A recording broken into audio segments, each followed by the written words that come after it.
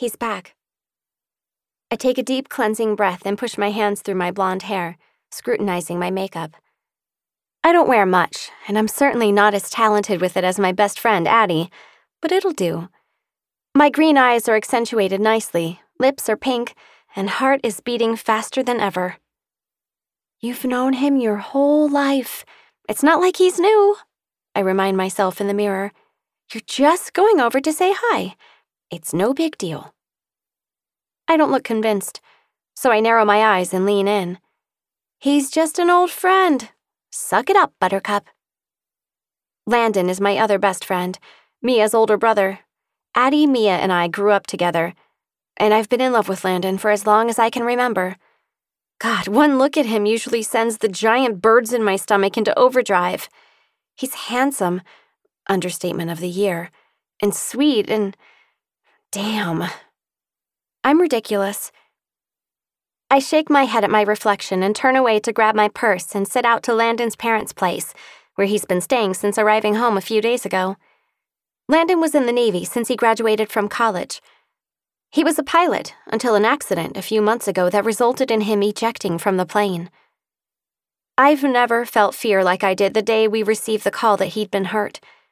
And the past few months of him being on the other side of the world have been torture.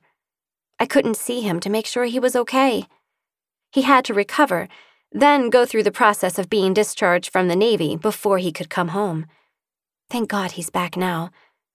I gave him a couple of days to acclimate, but I just can't stay away anymore. I need to see him, and I'm nervous as hell. I park at the curb by his parents' house, gather my courage about me, and walk up the sidewalk to the front door, knocking with more conviction than I feel. There isn't any movement in the house, making me frown. It's early enough in the day that he should be home. I knock again, and just when I'm about to give up and leave, the door is yanked open, and there he is. Half naked, hair rumpled, eyes blurry. Did I mention that he's half freaking naked? What are you doing here? He asks, his voice rough with sleep, snapping me out of my open-mouthed stare. Were you still asleep?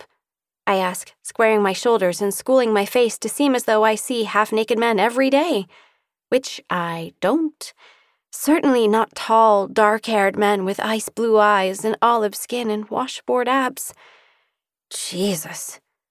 It's early, he mumbles and scrubs his hand over his face. He's not asking me in. He doesn't look happy to see me. He hasn't even hugged me, which probably isn't a bad thing considering that he's half naked and I'd probably do something stupid like tackle him to the ground and molest him. Damn, girl.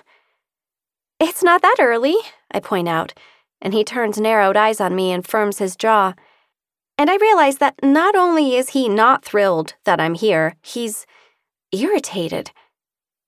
I'm still shaking the jet lag, he says. What do you need, Cami? I take a small step back and shake my head. I don't need anything, Landon. I just wanted to stop by and say welcome home. Thanks. His voice is a little flat. I was not expecting this at all. Landon has always been welcoming, happy to see me. I don't know what to do with this. I do know one thing. I need to get out of here. I'm sorry I came. I'm sorry that I woke you up, I murmur, my eyes on my feet as I turn away. I'll see you. Cami, he says, but I don't stop to see what he's about to say. My fight-or-flight reflex has kicked in, and all I can think is get out of here. How embarrassing, I mutter, fighting tears. Why would he want to see you, Cami? You're just his little sister's friend. But it wasn't always that way. Back in the day, we were friends. He and I always got along well, and I refuse to believe that it was just because of Mia. We had things in common, and we had conversations. And when he left for the Navy, he left a hole in my life that I tried to fill with the mistake of a marriage. I miss him. I've missed him for years. And now he's home, and he doesn't want me? I'll just have to learn to live with that. Besides, it's not like I can claim that I know him well. 10 years away is a long time. He only came home once a year, and after I got married, he stopped contacting me because he said it wasn't appropriate to continue to communicate with a married woman.